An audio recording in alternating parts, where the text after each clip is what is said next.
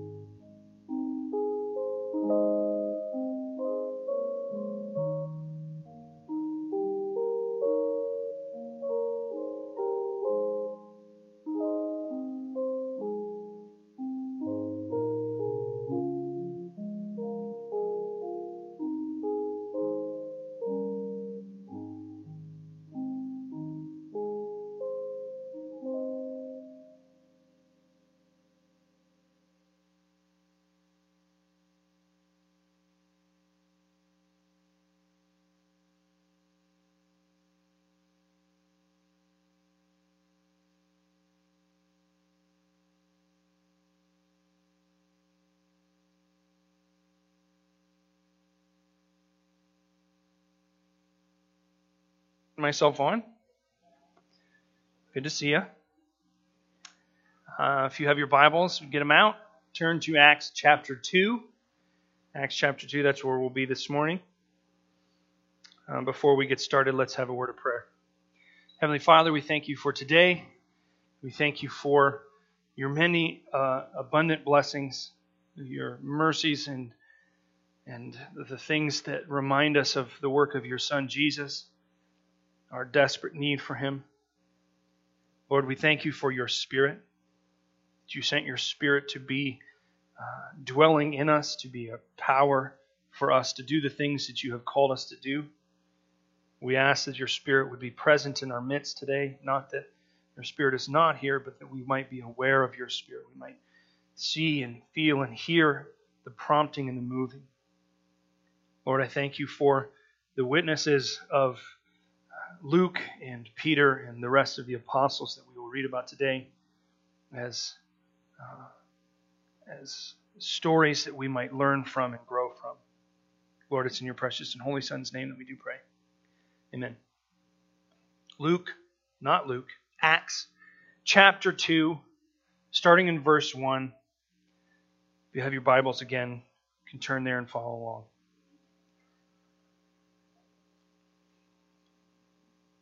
When the day of Pentecost arrived, they were all together in one place, they being the apostles. And suddenly there came from heaven a sound like a mighty rushing wind, and it filled the entire house where they were sitting. And divided tongues as of fire appeared on them and rested on each one of them. And they were all filled with the Holy Spirit and began to speak in other tongues as the Spirit gave them utterance. Now there were dwelling in Jerusalem Jews, devout men of every nation under heaven. And at this sound, the multitude came together, and they were bewildered, because each one was hearing them speak in his own language. And they were amazed and astonished, saying, "Are not all these who are speaking Gentiles? And how is it that we hear, each of us in his own native language? Parthians and Medes and Elamites and residents of Mesopotamia and Judea and Cappadocia and Pontus and Asia and Phrygia, I got that, and Pamphylia, and Egypt, and parts of Libya belonging to Cyrene, and visitors from Rome, both Jews and proselytes, Cretans and Arabians. We hear them telling in our own tongues the mighty works of God." And all were amazed and perplexed, saying to one another, "What does this mean?" But others, mocking, said, "They are filled with new wine." But Peter, standing with the 11, lifted up his voice and addressed them. "Men of Judea, and all who dwell in Jerusalem, let this be known to you, and give ear to my words. For these people are not drunk, as you suppose, since it is only the third hour of the day. But this is what was uttered through the prophet Joel. And in the last days it shall be, God declares, that I will pour out my Spirit on all flesh. And your sons and daughters shall prophesy, and your young men shall see visions, and your old men shall dream dreams, even on the male servants and the female servants. In those days I will pour out my Spirit, and they shall prophesy. And I will show wonders in the heavens above, and signs on the earth below, blood and fire and vapor of smoke. The sun shall be turned to darkness, and the moon to blood, before the day of the Lord comes, the great and magnificent day. And it shall come to pass that everyone who calls upon the name of the Lord shall be saved." Spirit, again, we entreat you to come into our midst and teach us. Amen. First, groundwork. In the first part of Acts 1, the first 11 verses, what we looked at last Sunday, I hypothesized, or I suggested that Luke is introducing us to the purpose, or maybe even the outline of what the book of Acts is going to be. We see it in verse 5 when Jesus tells his disciples, before the story of the Acts of the Apostles actually begins, he tells his apostles, he says, "For you were baptized, you have heard from me, for John baptized with water, but you will be baptized with the Holy Spirit not many days from now." And my suggestion is for Luke, this is his thesis statement. This is the point or the purpose of the book of Acts. He says, my first book is about Jesus, and now my second book is going to be about the Holy Spirit. God, the Holy Spirit, the third person of the Trinity.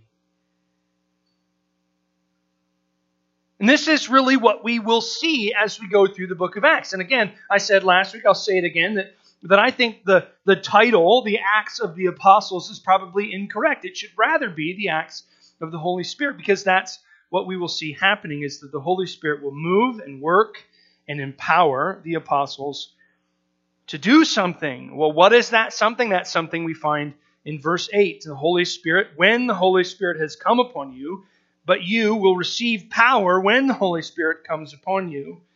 And you will be my witnesses in Jerusalem and in Judea and Samaria and to the ends of the earth. And what happens as we study through the book of Acts, if we would begin a new series this Sunday on going through the book of Acts, which we're not going to do, but we would find that that is exactly how the story unfolds. The book of Acts unfolds in this way. Peter, in the first sermon, he's in Jerusalem. He preaches this sermon. 3,000 people are baptized into Jesus.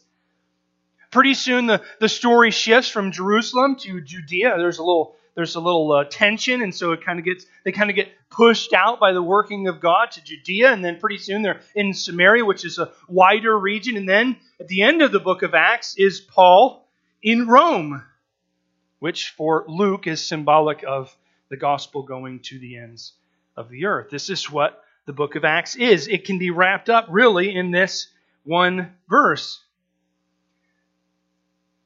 This happens because the Holy Spirit has come. This happens because of the power of the Holy Spirit, and this is really the mission of the book of Acts, and it's the mission of all of us as well. I say all this to then compare what we see in chapter 1 to what we see here at the end of what we read in chapter 2, which is the first part of Peter's first sermon. He quotes a passage from Joel, and he says, in the last days, the Spirit of God is going to be poured out on all flesh. In the Old Testament, the Spirit of God would come and dwell on somebody temporarily, and then it would leave them.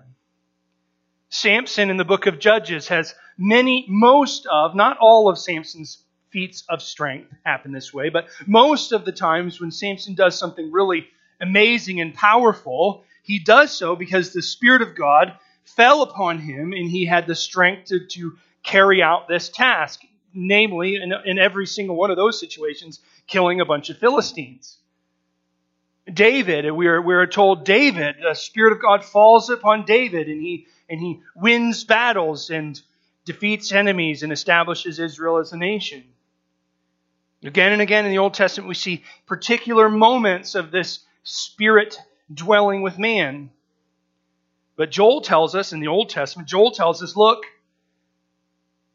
in the last times, in the end days, at the conclusion of God's events on earth, God's acting in the earth, the Spirit is going to come, is going to dwell on all people, namely those who are God's people, permanently. But what is going to happen?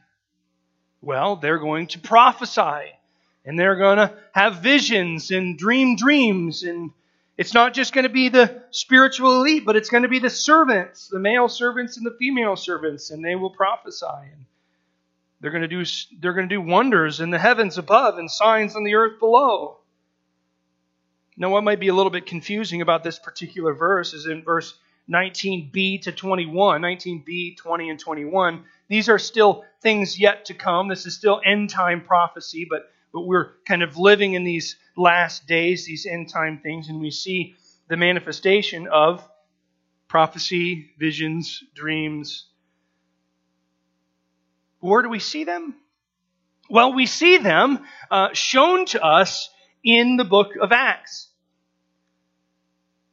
So again, Luke says, verse 5 of chapter 1, the story that I'm about to tell you is about the Holy Spirit. Then in verse 8, he says, what is the Holy Spirit going to do? He's going to empower the followers of God, the followers of Jesus, to witness to the whole of the earth. And then he says, how is that going to happen? Well, it happens through prophecy, visions, dreams. I think once again, Luke still hasn't even got into the story yet, and he has laid out for us a picture of what we're about to see, so that when we read the stories of people doing amazing and powerful things, we never confuse it with the people, but rather recognize that it's the Holy Spirit. And so when we get to the end of the book of Acts, when the vocal telling of this happened because of the Spirit sort of fades, we still know this happens because of the power of the Holy Spirit. Now, very typically, I start my sermons at the beginning of the passage and I work through just as the passage tells us, but there's a reason why I need to start at the end, because if we don't, we run a dangerous path to misunderstand the point of this story. The point or the purpose of the story, every passage of Scripture has a main point. And yes, many passages of Scripture have side points or subplots, if you will, that matter and that we can think about and study and we can look at them, and that's good and great, and it's something that we should do. But if we lose sight of the main point of the story, we very easily can make something that is not supposed to be of the story that we're reading. The book of Acts is not prescriptive. We should not read the book of Acts with prescription lenses. We should read the book of Acts with description lenses. Okay? I don't mean go to your eye doctor and get prescription lenses, reading glasses. I'm saying when we read the book of Acts, what we're doing is we're not reading stories that are telling us this is how everything should be, but rather this is how it was. These are narratives. These are stories. When we go to Romans, when we go back to Romans, Paul tells us to do stuff. That's prescriptive. That means, that means we should do those things that he says. When he says, when Jesus says, hey, love one another in the Gospels, that's actually something that he is commanding us to do. That's prescriptive. That's something that we should go out and do. But in the book of Acts, we read these stories and we observe these stories. And what we then do to learn from the stories is we find principles that are applied in the stories. Now, how do we know what principles to apply? And the reason why I'm telling you this is really the first couple verses here. And it says, and the Pentecost happens, the Spirit falls upon them, and then they speak in tongues as the Spirit gives them utterance. And there are many people in the church today, Big C church today, the global church today, that would say that the sign of the Holy Spirit in your life is speaking in tongues. And they turn to passages just like this, which is a misrepresentation, a false exegesis of this verse. That's not what we're being told. We're being shown that this was what happened when the Spirit first came.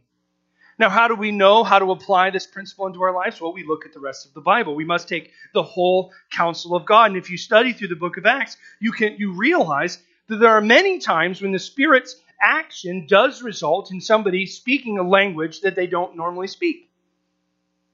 So we might go, well, maybe that's a sign. Well, but then we have to look at the whole counsel of God. We've got to look at all of Scripture. And Paul in Corinthians, he warns us, hey, speaking in tongues is actually the least. It's the least of the gifts of the Spirit. So let us not misinterpret the purpose of this passage. What is the purpose of this passage then? Well, that's why we started at the end. The purpose of this passage is to answer the question, what does this mean? What does this mean? Well, this means that the Spirit of God is going to descend upon His people. He's going to descend upon His followers. He's going to give them the strength to be witnesses in the community, to be witnesses from Jerusalem, Sterling, to the ends of the earth. And it's going to do so by giving attention to the apostles or the disciples to follow, and by giving the strength to proclaim the gospel.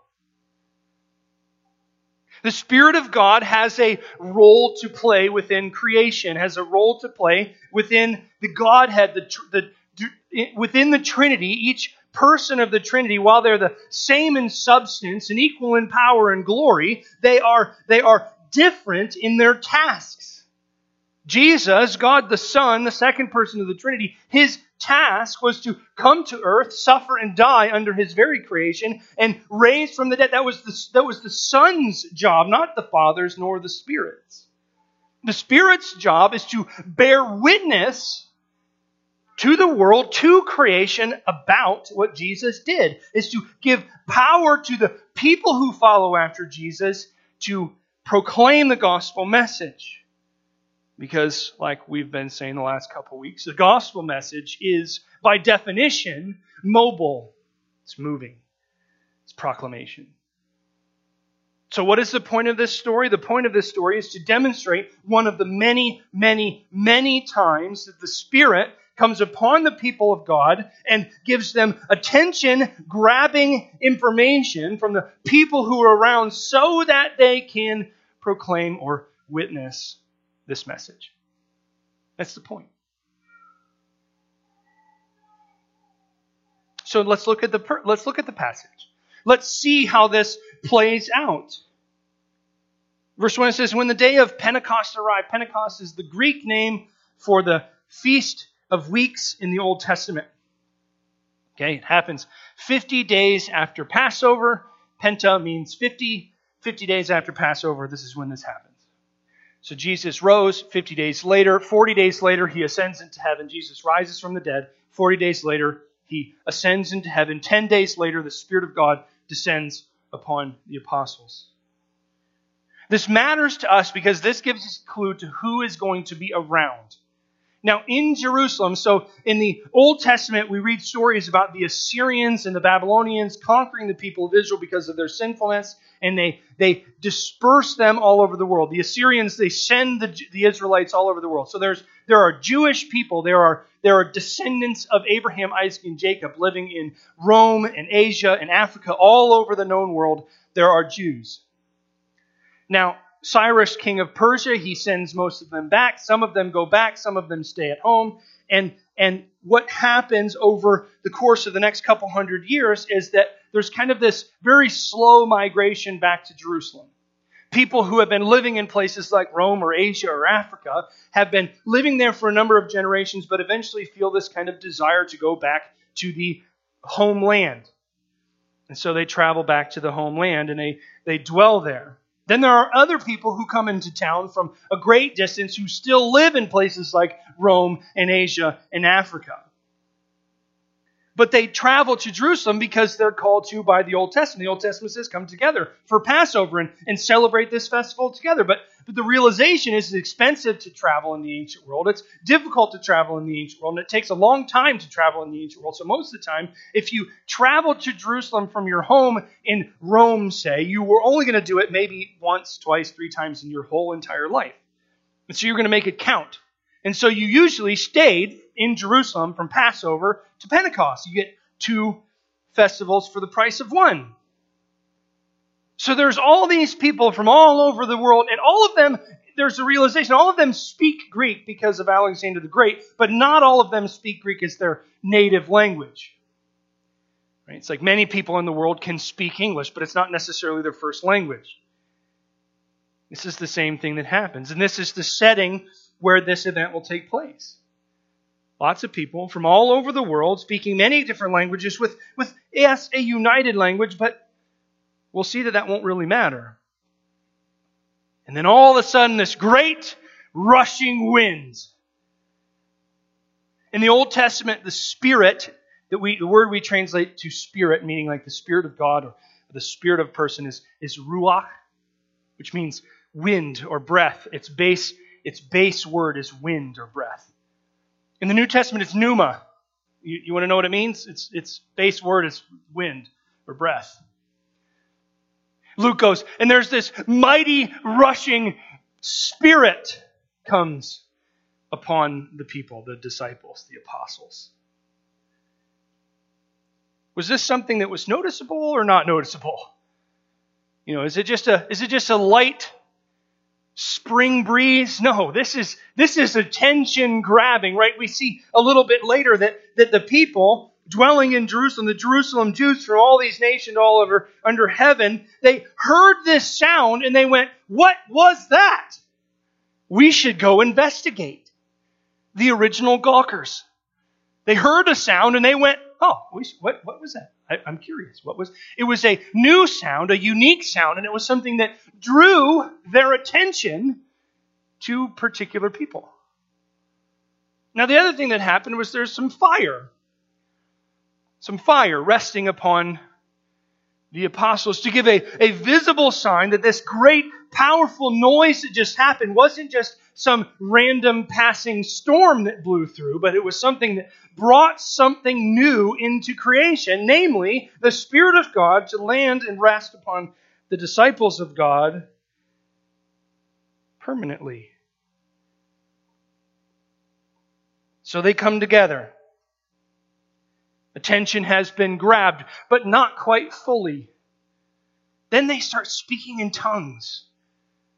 This fancy, scary thing that we talk about in the church, speaking in tongues. I bet you many of you want answers. I got none. I don't get it. I don't understand it. Nor do I really care, because the point is not the tongues. The point is the power of the Spirit to proclaim the gospel message.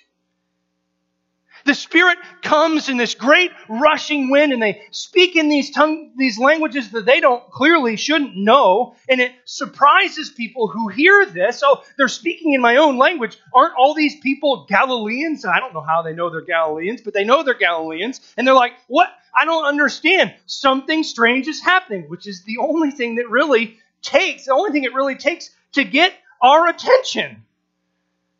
What is happening? I don't understand. Let me pay attention. And so they do. They pay attention and they hear in their own language. And there's two types of people in the audience. They're the people who hear, and they're the people who don't. It's very important that we take note of this.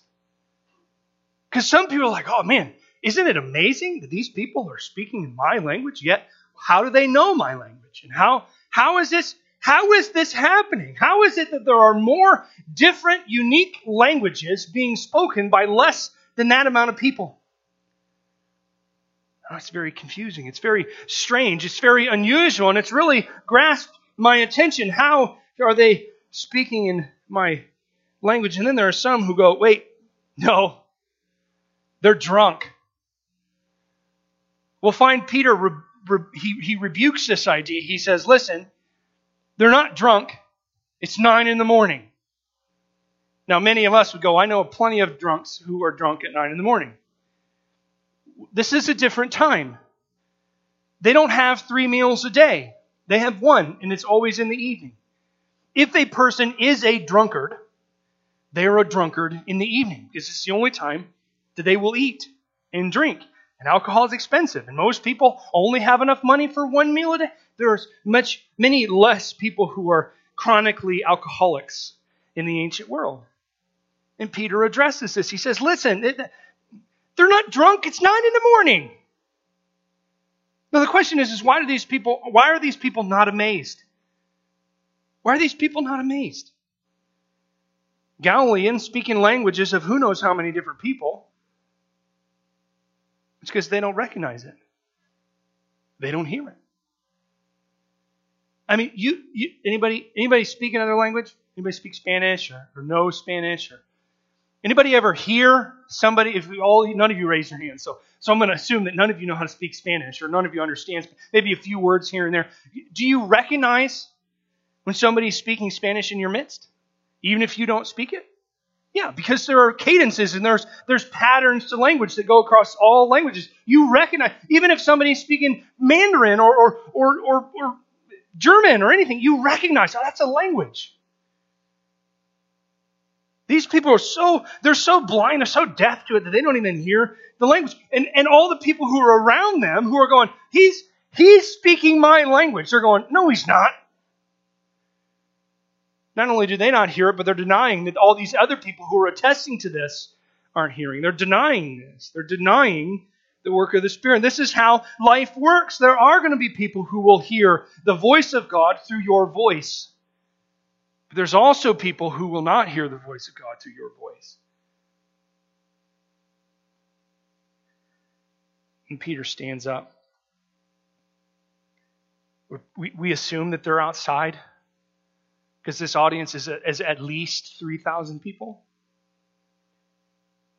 He stands up and he starts to speak. He says, Men of Judah, and all you who dwell in Jerusalem, let this be known to you and give ear to my words. These people are not drunk as you suppose. It's 9 a.m. It's the third hour. It's just a different way of saying it. They're not drunk. Peter addresses two questions. First question he addresses is the foolish question. These people are drunk. It's the foolish statement. They're filled with new wine. He says, no, they're not. Don't be foolish. And then he answers the first question in order, but he answers it second. What does this mean? Why is this thing happening? What should we take from the events that are taking place? Why did this great rushing wind happen? Why is it that there's fire dancing on these people's heads? Why is it that these people from Galilee are speaking languages that they've probably never heard before? Why does this matter?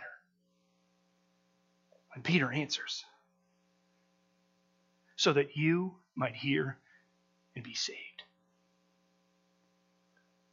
If you study the book of Acts, which again, I said this last week, I'll say it again. If you study the book of Acts, one thing that you will find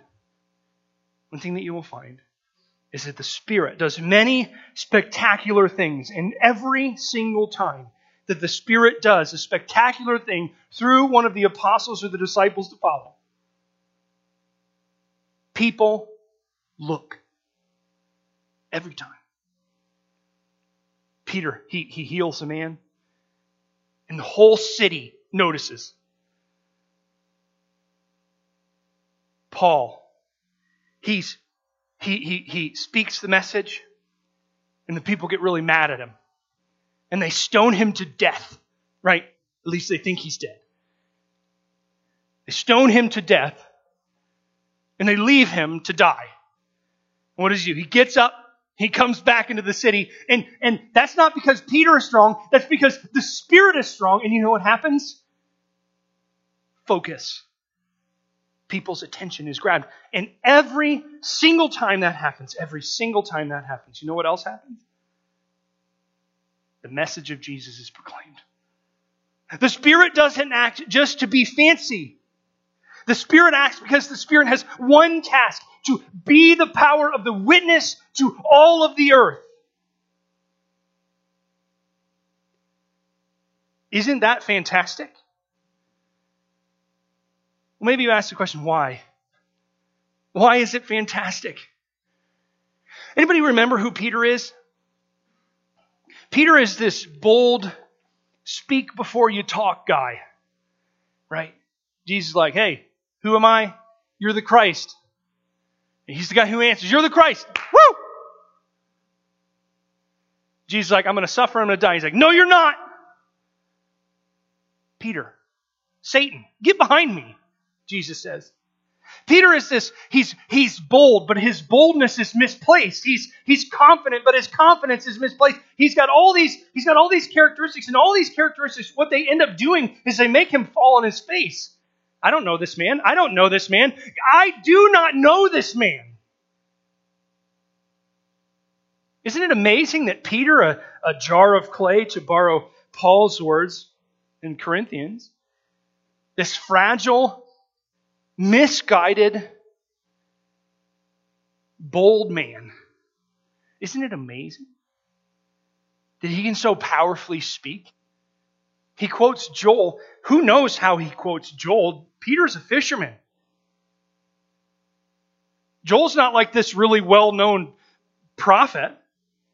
It's not like Isaiah or Hosea. Well, what about me? What about you? Oh man, I'm not very smart. I don't know my Bible very well. I'm not even bold like Peter was. I'm a pretty broken vessel. The promise of God is that the Spirit permanently dwells on all who call upon Jesus as Lord and Savior. The power that is dwelt in Peter dwells in you. The reason why it's so spectacular that the Spirit of God is now with us is because we recognize our own failings. We recognize our own misguided, misdirected confidence and boldness. And we learn to place our trust in this.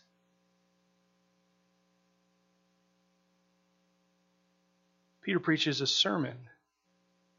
The Spirit of God comes upon Peter. The Spirit of God has come upon us. If you ever wonder how can I go out? Well, you can't. But the Spirit does. The Spirit will grab the attention of those whom He wants you to speak to. And then the Spirit will give you the strength to speak. Give you the strength to speak the gospel message, the truth that is found in it. If we keep going, we're going to conclude with this. We see what Peter says. He starts this sermon, he quotes, "The Spirit has come."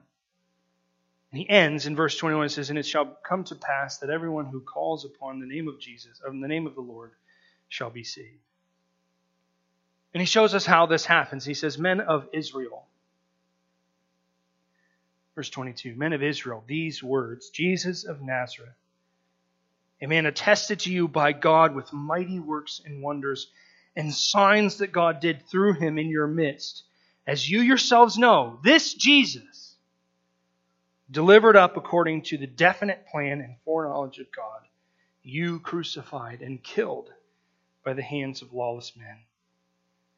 God raised him up, loosing the pangs of death, because it was not possible for him to be held by it.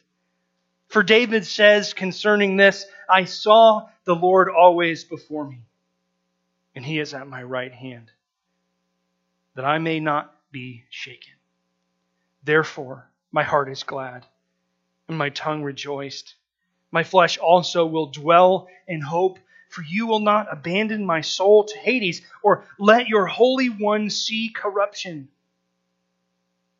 You have made known to me the paths of life, and you will make me full of gladness with your presence.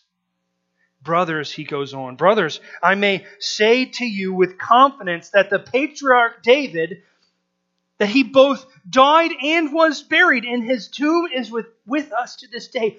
Being therefore a prophet, and knowing that God had sworn with an oath to him that he would set one of his descendants on his throne, he foresaw and spoke about the resurrection of the Christ, that he was not abandoned to Hades, nor did his flesh see corruption.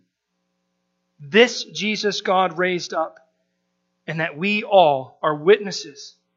Being therefore exalted at the right hand of God, and having received from the Father the promise of the Holy Spirit, he was poured out that you yourselves are seeing and hearing. For David did not ascend into heaven, but he himself says, the Lord said to my Lord, sit at my right hand until I make your enemies your footstool. Let all the house of Israel therefore know for certain that God has made him both Lord and Christ, this Jesus whom you crucified." Let's pray.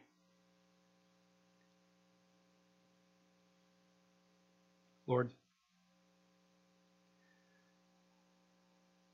God, our Father in heaven,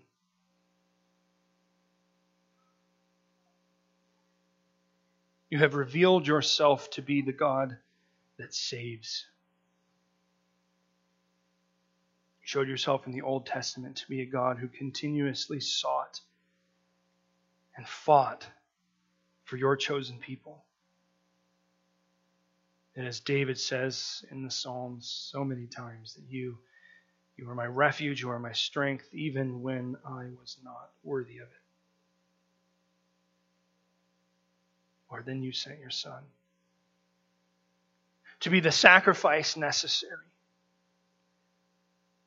to save us from our iniquities, to save us from our transgressions. And that he did not die needlessly, nor die permanently, but died and raised. That death had no hold or bond on him, because your purpose, your ways are so great and perfect. that his life here on this earth was not a life worthy of death. It's not a life worthy of punishment as ours is. But he went to the cross freely. He went to the cross purposefully, according to your definite plan, according to the foreknowledge. That he rose from the dead to free this earth from the bondage that it has to death and destruction, to sin and to corruption. Lord, you protected your Son Jesus so that he might protect us. Lord, as we think about the words Peter spoke here at Pentecost, we know that we are part of the same crowd that hears this sermon preached. That we, in the same way that the scribes and the Pharisees and the crowds at Jesus' crucifixion shouted, "Crucify," we know that we are part of that same crowd. We thank you that your Son Jesus came to this earth to freely give himself for each and every one of us who calls upon his name as Lord and Savior. Lord, and this message is too good to hold in. It's too much to stay where it is. Lord, let it not be just simply knowledge to us, but it would be a message that pours forth from us because we are so filled with joy and gladness and happiness because of its truth. Lord, help it to pour forth from us to those who are around us. Lord, but not in our strength, but in the strength of your Spirit. The Spirit that you poured out at Pentecost and continue to pour out on each and every one who calls upon Jesus. To be the power that we need to proclaim this message to those who have not yet heard it. And we pray, Lord God, that we would be simple instruments in your hands. That those who are around us would be caught by that Spirit. That their attention might be turned to our voices because of the message, because of the power of your Spirit, that we might pour forth the gospel truth so that your kingdom might come and grow. Lord, we praise you and we thank you for this. We thank you for your Son. We thank you for your Spirit. It's in your precious and holy Son's name. Amen.